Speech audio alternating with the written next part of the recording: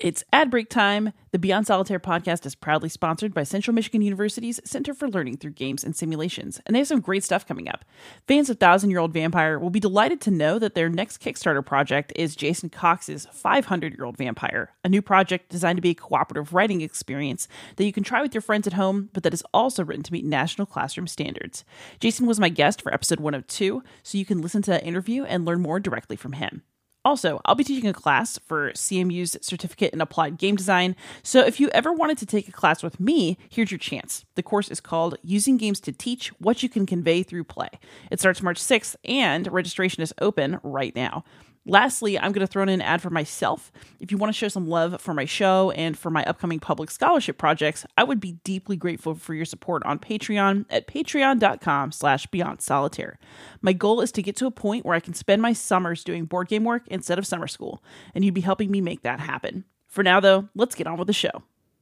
Hey gamers, this is Liz Davidson from Beyond Solitaire, and I'm here in the pod with two special guests this week. I have Dr. Ray Kimball. He is the CEO of 42 Ed Games, and he is an alum of the show, so I will link his previous episode down in the show notes where he talks about his cool game consulting company. And I have a new guest, Dr. Kimberly Redding. She is on the history faculty at Carroll University in Wisconsin. Is that right?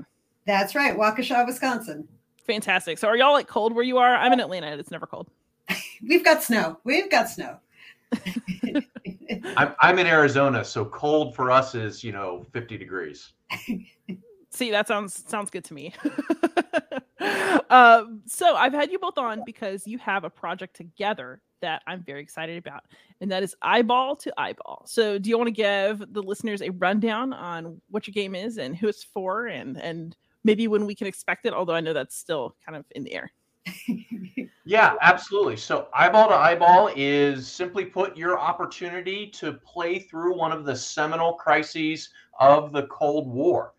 It's the opportunity to experience the Cuban Missile Crisis from the perspective of one of several factions: the U.S., the Soviet Union, the Cubans, media or intermediaries, which is kind of our catch-all term for many of the international actors. And it's really that vitality of perspectives that we think sets this game, this simulation apart from some of the other ways that the Cuban Missile Crisis has been told before, and that you're really you're getting beyond this very binary perspective of U.S. versus Soviet Union and getting to see some of the other viewpoints that are in there. It's been accepted for publication through CLGS at Central Michigan University Press. And our current hope is that the Kickstarter for it will be out in the fall, but of course there are always potential challenges with that. Indeed, it is game publishing after all. And then, Kimberly, why don't you tell us your role in the project?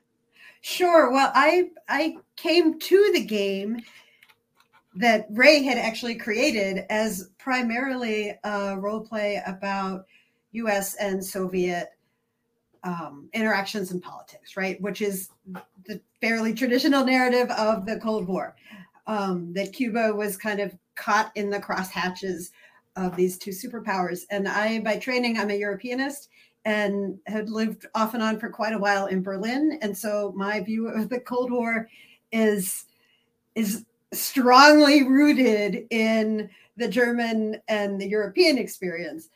So when I got a hold of the game and started using it, I started kind of throwing in more and more characters representing different perspectives.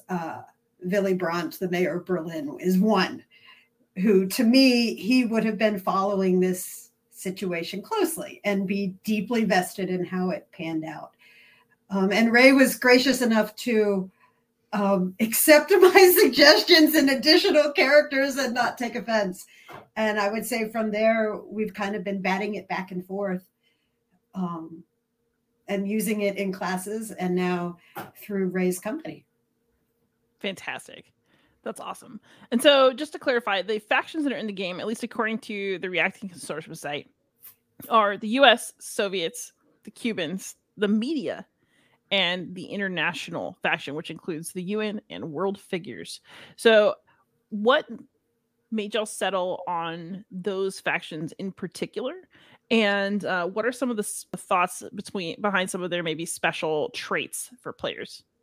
So I'll lead off on this. As Kimberly mentioned, this started out as a very kind of binary classroom simulation, U.S. versus Soviets, and really it was Kimberly's key insight in playing with the game after it was shared with the reacting community of there are so many more perspectives to bring into this. There are so many more viewpoints that need to be represented in here.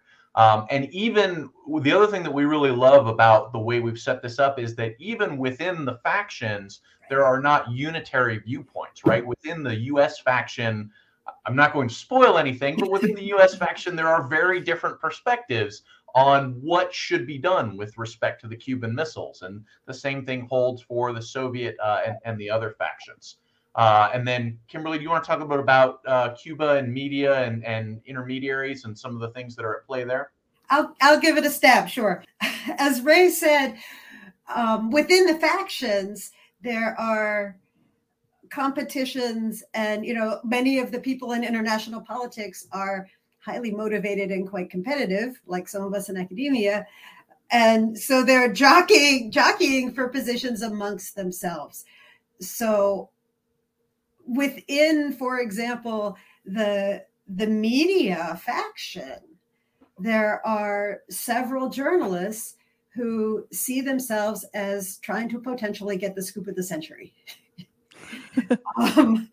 And whether that scoop comes from Havana or Washington or Moscow may not be as relevant as the fact that they get the scoop. And for some of the international characters, they want to be heard. They want to be part of the conversation.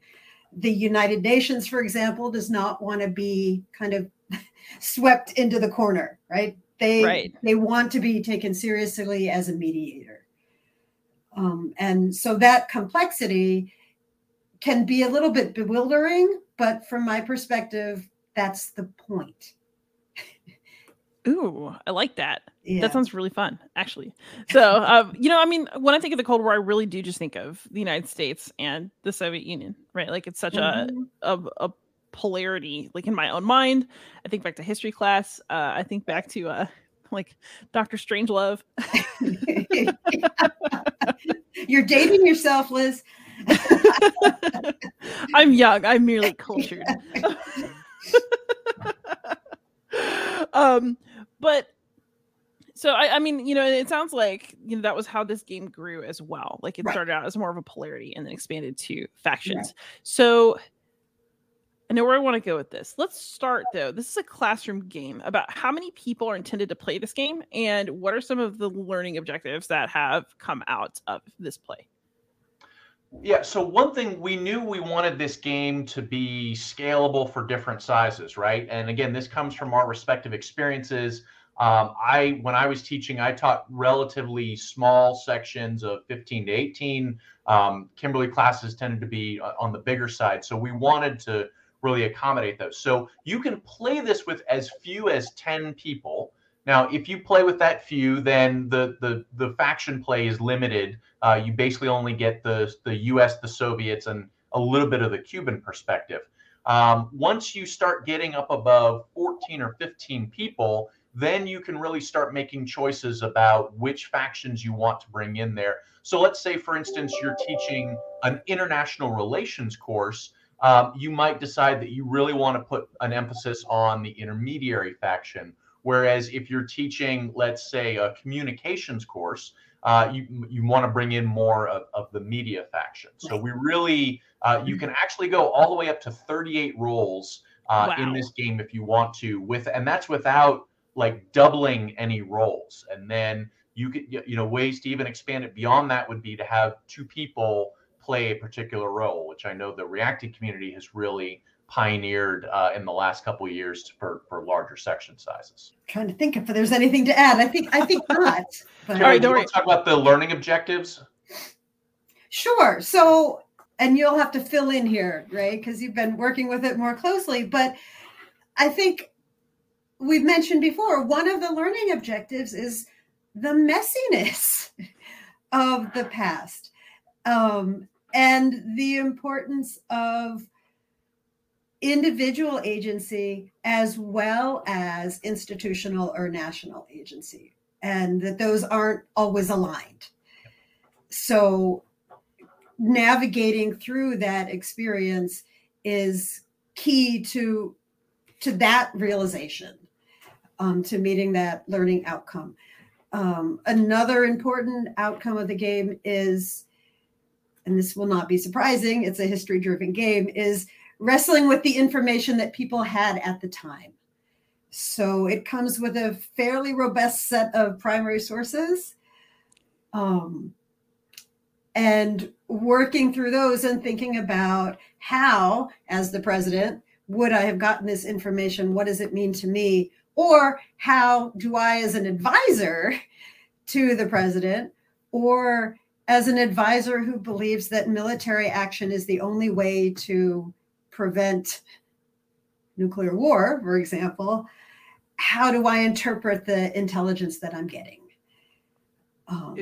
And yeah, go ahead, Ray, you can jump in.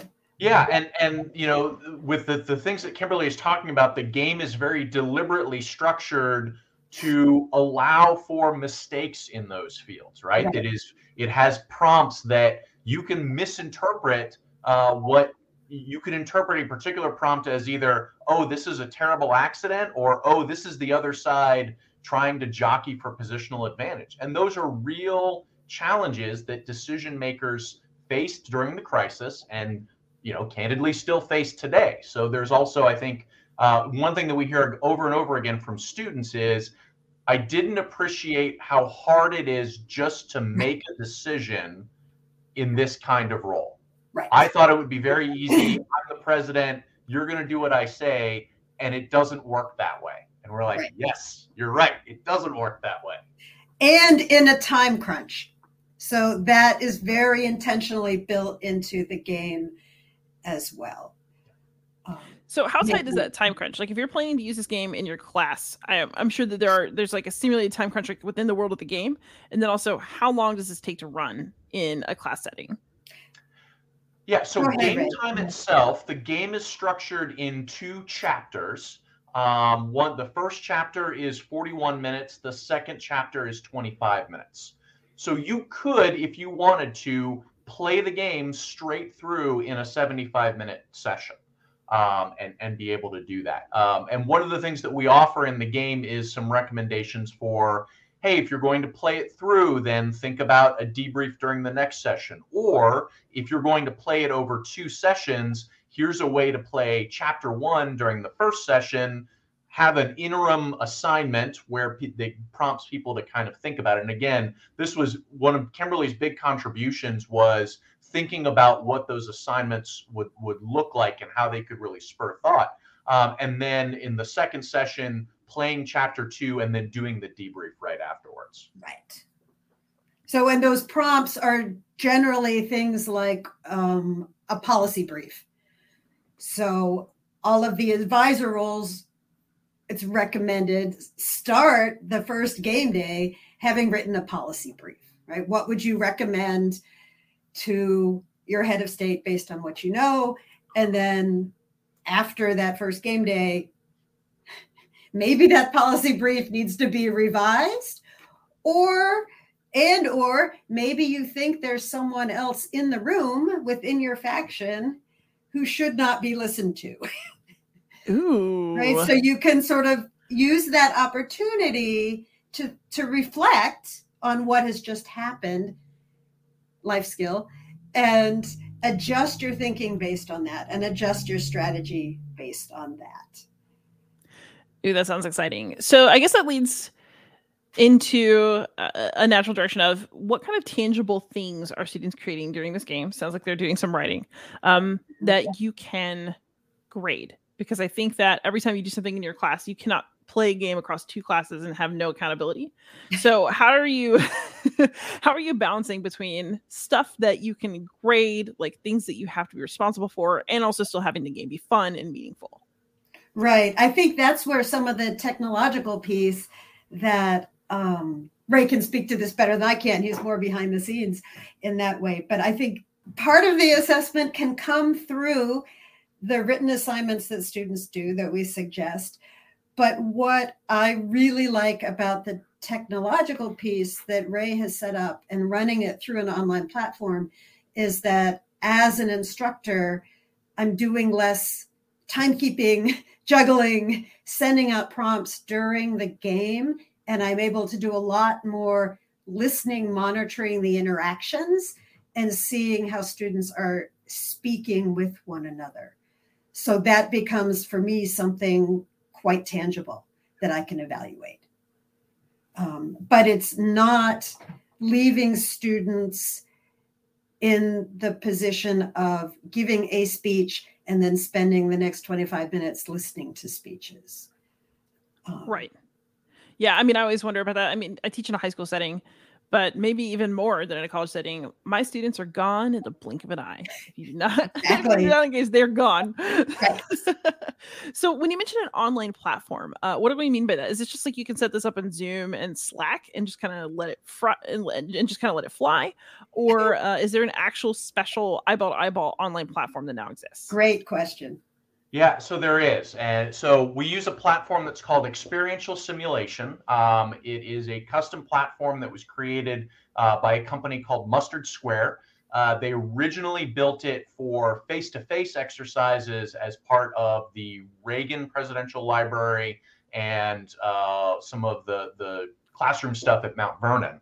And it was used for kind of face-to-face stuff. It ran on an iPad, and it gave, prompts and opportunity for votes. And we were really fortunate to get connected with Mustard Square and pitch this idea to them of, hey, what if we moved this into a fully online environment? And they were 100% behind it. They've been a great partner ever since in working with us and developing it. And just like Kimberly said, the online XSIM does a couple things for you.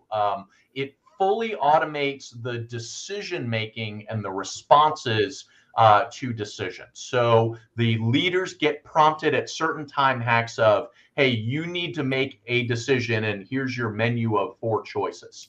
And then based on what the leaders pick and how those decisions interact with each other, the game will XSIM will automatically generate a series of prompts that says, okay, here's the outcomes for it. So now you as the teacher no longer have to worry about, oh, okay, I'm going to get that, and now I'm going to look up this piece of paper and hand it out.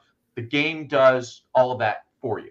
The game allows for messaging among the players that is historically accurate. So the U.S. and Soviet sides cannot message each other at all. Which makes the students crazy. Yeah, drives the students nuts. Like, what do you mean? I'm Kennedy. Why can't I message Khrushchev? Well, because it's 1962 and there's no hotline, dude. All right. If you are the United States, you can't communicate with Cuba. Why? Well, because that was unthinkable in 1962. So instead, you have to work through ambassadors, which again is a whole mind-blowing idea for students of, wait, what? There's ambassadors out there that leaders have to communicate through, and it really forces them to be deliberate about what they say and what they pass along. And then the last thing that XSIM does is it provides an easy reference for some of these primary sources that we talked about, that they can easily jump in and pull up that primary source and be able to refer to it. Now, XSIM is only like text and graphics messaging for folks who, and so we do encourage people to use it even during face-to-face sessions, right? Because it really, again, it just streamlines that classroom activity and really lets the teacher focus on actually teaching and engaging with their students. And if I could just jump in, I would say the other thing it does is it, even in the classroom, and I've used it in a face-to-face classroom with the XSIM, and I've also used the game with XSIM with some students in the classroom and some online, right? As we've all been teaching over these past several years. And even when all of the students are in the same physical space, having the communication be primarily over the computer conveys that sense of distance. They feel like they're apart. And that's part of the historical piece as well. There's a bit of a delay between when you submit your decision and find out what happens. And you can't just swivel around in your chair, basically. So I think that works. The XSim works really well in multiple formats for that reason. I think that's all I wanted to add. Go ahead, Ray. No, and that's a great point. Yeah, because typically everybody is in one room, but you're seated in factions. And again, as Kimberly pointed out, XSim, because they no longer have the ability to get up and walk between factions, they have to communicate using XSim. It reinforces that distance. So then for folks who want to do this fully remote, fully online, we have a custom Discord server that is set up that folks can come in. It's already got the rooms set up. It's already got the channels set up so that literally all you have to do is have students come in. You assign them their particular faction role in Discord, and then they're off and running. And, we wrestled with a lot of different options, and we ultimately settled on Discord because we liked its ability to confine people to channels, which is really important for this game. Again, that sense of isolation, that sense of distance is really important to the overall kind of Cold War mistrust that the game both fosters and relies on. Right.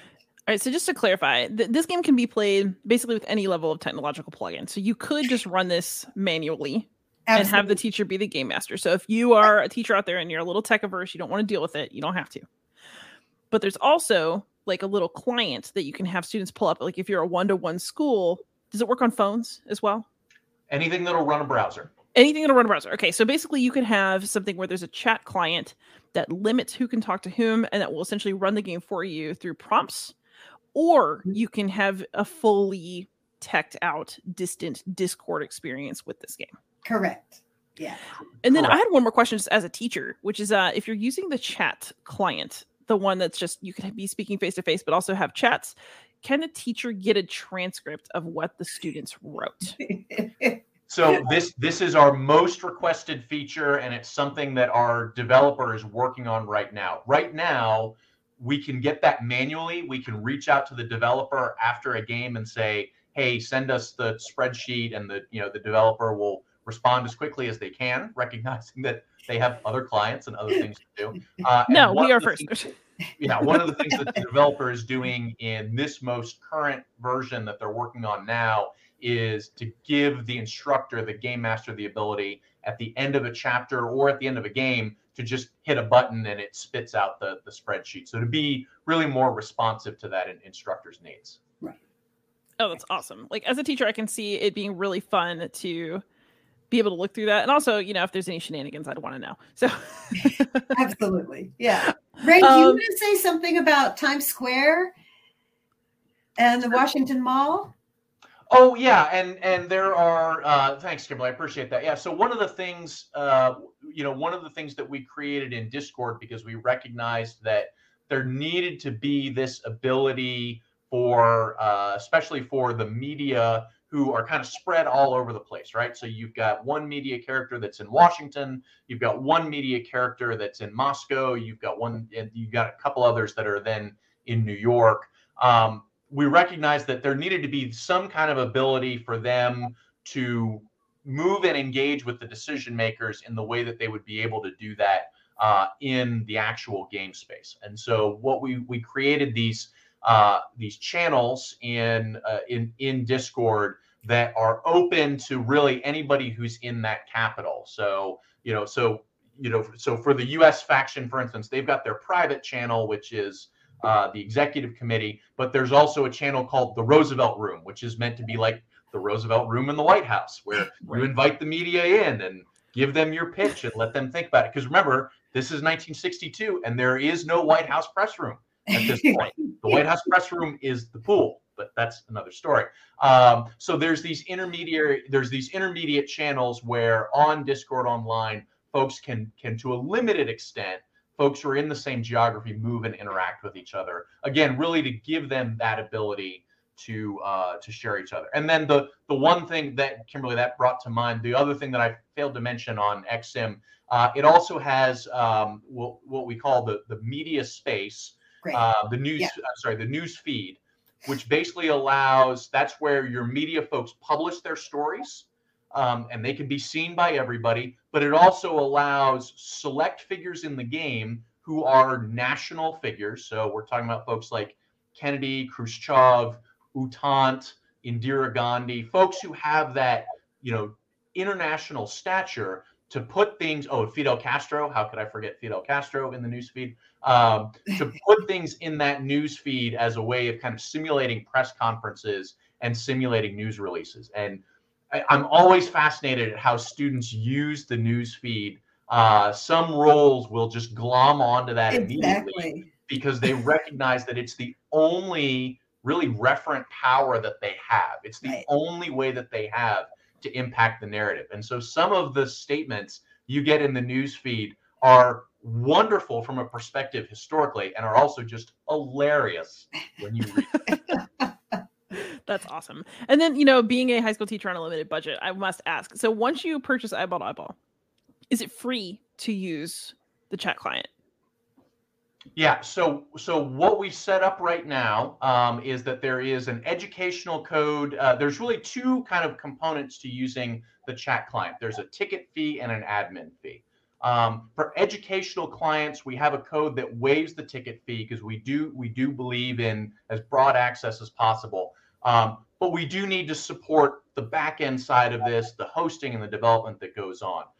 So for educational clients, we only ask that educational clients pay the admin fee, which is $2 per player, which we think is pretty reasonable for this. And that's $2 per player for a whole game session. So it covers both chapters as well. And of course, covers me providing tech support as well, if you've got questions and stuff like that. So we are sensitive to the question of cost here. And we do want to make sure that we are supporting educational clients to the greatest extent possible.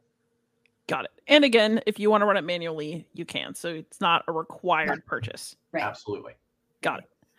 So how much background knowledge are you expecting students to come in with when they play this? Like, is this meant to be the capstone of a unit on the Cold War, or is this meant to introduce students to the Cold War as they play? I know there are a lot of primary sources involved, but are they sources that you would already know and have read when you play? Or, is this like jumping in for the first time? I would say, and Ray, you can correct me, but I would say I've used the game in a World Since 45 class. So we've already introduced the idea of the Cold War and the Cold War alliances and that kind of thing. And this is what did this look like in real life? Right? Take it out of the history textbook or out of treaties and formal agreement. How did it play out? So it's sort of in the middle of that class. And I've also used it in a very intro level Western Civ class that maybe we've done a role play about World War II or World War I and talked about how conflicts play out in that time period. And then this is a contrast to that. So I don't necessarily use it only with students who are upper level or who are deeply rooted in Cold War history. Mm-hmm. At the same time, it sounds like, Ray, here's where you need to jump in. There are potential players, at least, who are sort of Cold War gurus or Cold War geeks or Cold War hobbyists who know more about U.S.-Soviet relations than I do. And I think we were grateful to have reviewers read through the material who brought some additional depth to that, who said, hey, think about this. There are people who are not Western Civ students or students taking their second and only history class. And so that let me learn a lot, and it brought a new depth to the game. So I think it works in a variety of contexts because the interactions are adaptable in that way. Got it. So you can just toss your students in, or it'll still have some nuance and depth later on. Right. Yeah. Got it. And to add to Kimberly's point, one of the things that we were very careful to do was in the game book that the students get, there is a pretty detailed historical background that basically says how do we get to October 1962 from the U.S. perspective, from the Soviet perspective, from the Cuban perspective. So if your course has not covered that ground, you can use that to kind of lead up to it. Or if you're just using this as a hobby group, you can use that to get up to speed. We've had, among the users we've had of this game, we've had history clubs that have just done this as a history club exercise. Like, hey, let's come play a historical role-playing game. We just had somebody this past December use it as his final exam. And actually graded students on not only some of the interactions in the game, but then some of their reflections. And it was, he called it their grand finale, which I love. Did they end up blowing up the world? They did end up blowing up the world, unfortunately. It is not a spoiler to say that that is definitely a potential outcome of this game. So this actually leads me to my next question, which is it a setup where only one faction can win? Can multiple factions win? Or does, for example, if you blow up the world, does that mean that everybody lost? How do we determine who Cold Warred the best? So it's really, Kimberly and I were both laughing at the latter point of, if the world blows up, does that mean everybody loses? This was actually one of the review points that we got in the discussion of the game was, your treatment of nuclear war is very binary. It doesn't really account for, limited nuclear exchange. And mea culpa. Yep, absolutely true. And so we are very clear in the game that, look, this game does not get into the nuances of limited nuclear exchanges and deterrence theory. If you want to go that route, you're going to need to put some extra scaffolding in, or you might need to look for a different game. But yeah, to your point, there can definitely be multiple win conditions, right? Mm-hmm. It's not just all or nothing. And it can absolutely turn out that nobody wins. Even if there's no nuclear war, it can turn out that, that this becomes a frozen conflict, right? Which frozen conflicts are very much a characteristic of the Cold War and then immediate post-Cold War. So yeah, it is definitely not a I win, you lose. Certainly the best diplomats out there try to find ways to generate win conditions for everybody. Right. And the game doesn't make that easy, but it does make it possible. Mm-hmm. Nice. So how do you engage students who are maybe a little bit reluctant to jump into the role play experience? I feel like this would be amazing with some of my classes, and then others I'm like, ooh, how would I get this student to try this? Because I think they'd like it if they tried. So what is built into this game to kind of lure in the reluctant student? So I think there's a couple of things. One, the fact that they get a role sheet that lets them inhabit a persona, right? So it's an opportunity. Hey, I don't have to be 18-year-old high school senior anymore. I can be Curtis LeMay, who was notorious for firebombing Japanese cities in World War II and is this cigar chomping, Air Force general archetype. Hey, I get to inhabit this person and be that person for a little while. So I think that's potentially attractive, especially in a classroom safe space where you as the teacher have already established their ability to kind of engage and share. Exactly. And I think that is really the key more than anything in the game itself. I think the teacher's ability to say, hey, this is a safe space. We can be at ease with each other here, and we can be comfortable with what's going on. The other nice thing is the game actually allows you, we've had several folks do this, where you can actually play just the first 10 minutes of the game as kind of a practice freebie. And it doesn't really give away anything huge. It just lets people get comfortable with the identities that they're inhabiting and how they're interacting with people, so that they can then go, oh, okay, I get it now. Right. And then they're really ready to play the chapter one. And Kimberly, I think you were actually the first one to do that, to do the first 10 minutes kind of trial run. And it worked really well. And we've recommended that to players ever since. Right. And it works really well, not only for tentative students, but students who are super focused on grade and outcome. That they can sort of dip their toes in and get an idea of how the mechanics work in a low stakes way. And I think Ray is probably too modest to say it, but one of the things that my students have been pulled in by is Ray, who has sometimes, zoomed into my class and provided a tutorial. And so they see there are humans behind this game, right? This is a human invention. And these are some people who are passionate about learning in this way. And I think that makes a difference. And I've also had students who have said ahead of time, I think I want a quieter role. I just want to be media because I don't want to have to talk much. And especially with that 10-minute opener or splitting the game into 2 chapters, they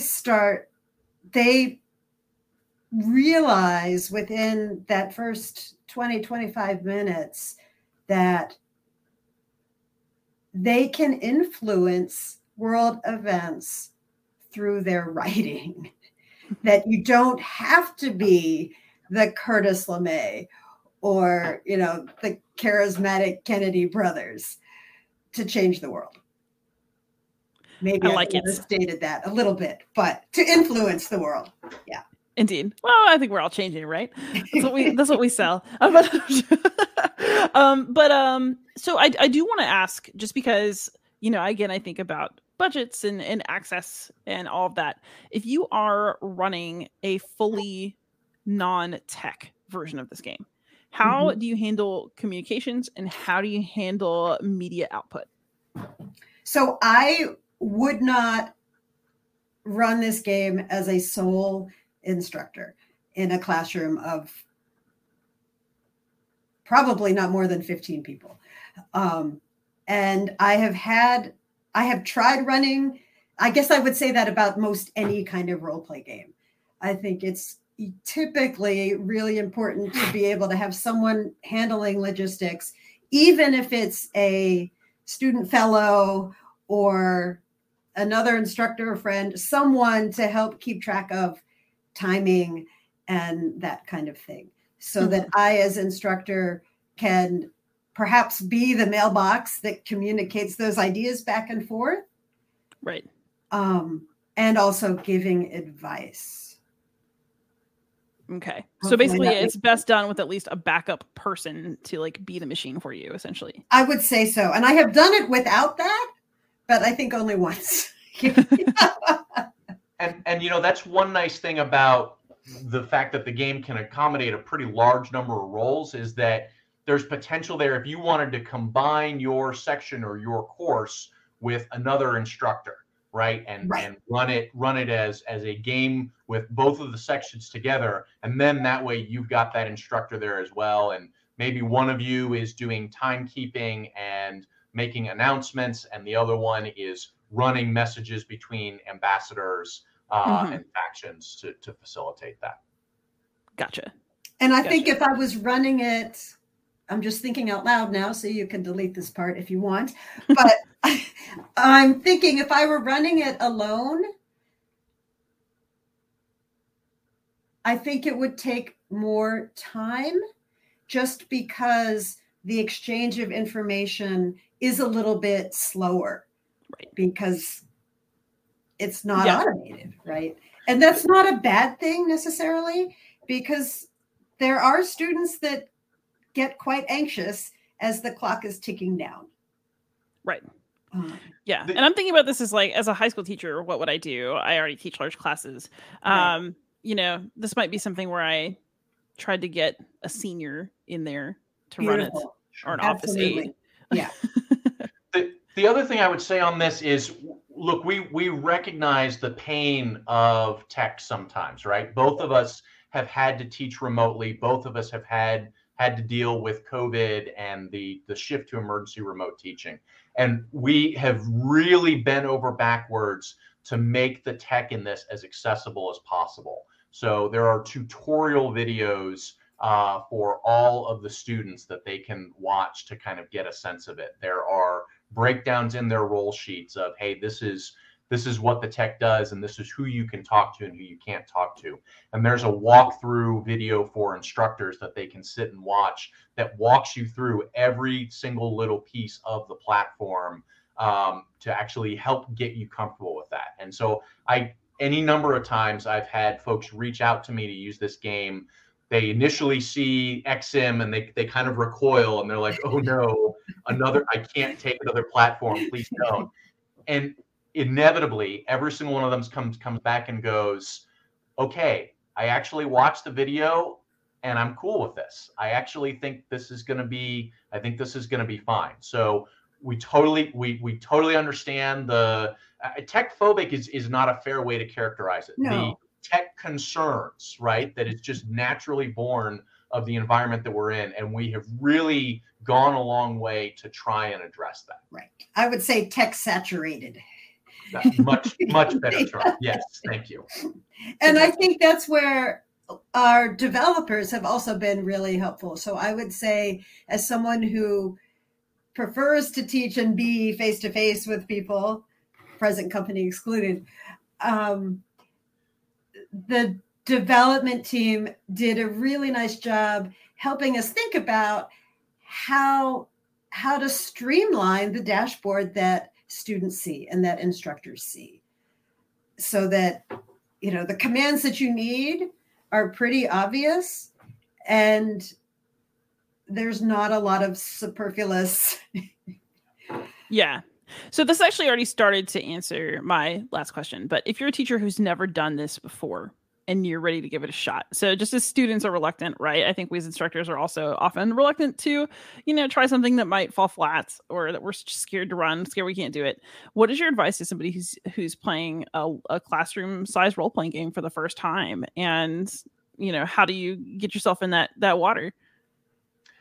I think this actually holds not only for this game, but for a lot of the classroom role-playing games out there is grab onto the instructor manual that's provided or the instructor guidance and really read through it and parse through it carefully. Most instructor manuals are written in kind of a different way than typical academic documents. So it can be very easy to miss things. So definitely look through there. And then don't hesitate to reach out to the game provider. And I know there's going to be some other game providers who are going to get grumpy at me for this, but I can definitely tell you that it applies for this game. Reach out to us. We pride ourselves on being accessible on this game. My email address is on the game. And it's meant for you to reach out to me and go, okay, I think I get it, but can you help me understand this part of it or what this does? And nothing would make me happier than to help walk an instructor through that and go, oh yeah, no, totally understand why you're confused about that. Let's talk about it. And I'll jump in ideologically or idealistically and say, I truly believe that when I tell my students, we're going to try this and see what happens. Here's what I'm grading you on. Here's what I'm not grading you on, right? Here's the worst case scenario. And I would say in this game, the worst case scenario is everything goes kerflooey. And yet the students still have worked with the primary sources, read the historical background. And even if everything else goes to hell in a handbag, we can have a rich discussion about those materials. And in my experience, if I show just a little bit of my own imperfection, right? My own inability to control everything, students appreciate that and are willing to dip their feet in as well. Nice. All right, so now for a couple just softball questions. So are y'all playing any games for fun right now? And if so, what are they? I just discovered a card game called Gulag. And I have the cards printed out. I'm going to try and remember now. Ray, you might have to talk a bit so I can remember who created this. But it's a card game called Gulag in which you play one or the other, either somebody who's running the work or a cooperative laborer or a rebellious laborer. And I think there are a couple other roles. And as you play, you're trying to figure out, of course, who the other people are within the Gulag based on the actions they're taking and how they're responding to the commands to work. So I haven't played it yet, but I'm about to, and I'm leaning on my work study students to have a game night soon. So try it. But I'd like to use it in class. Yeah. Nice. Yeah, I just got the Dietz Foundation's Free at Last in the mail a couple weeks ago and have been kind of getting it out of packaging and figuring it out for solitaire playthrough. And the reason why I'm saying I'm like getting through it and figuring it out is because it's just such a beautiful game, and I find myself just looking at the components of it and like reading the cards and so I haven't actually been able to bring myself to play it yet because I'm just enjoying so much working with the pieces parts of it. Fantastic. And then if people want to reach you, as you seem open to, where can we find you online? So for me, I'm on social media, Facebook, Instagram, LinkedIn, Twitter, as at 42ED Games. So the number 42ED in Games. And Kimberly? I am Redding, REDDING, at Carroll, CARROLLU.edu. Fantastic. And if you're listening to this podcast, you probably know I'm everywhere online as Beyond Solitaire. But thank you so much to both of you for your time. This sounds like such an exciting game, and I absolutely wish you great success getting it into more classrooms. Thank you so much. It's been just a pleasure. It's been a joy. Thanks so much. Everybody out there, please don't hesitate to like, subscribe, comment, ask questions, and most of all, happy gaming.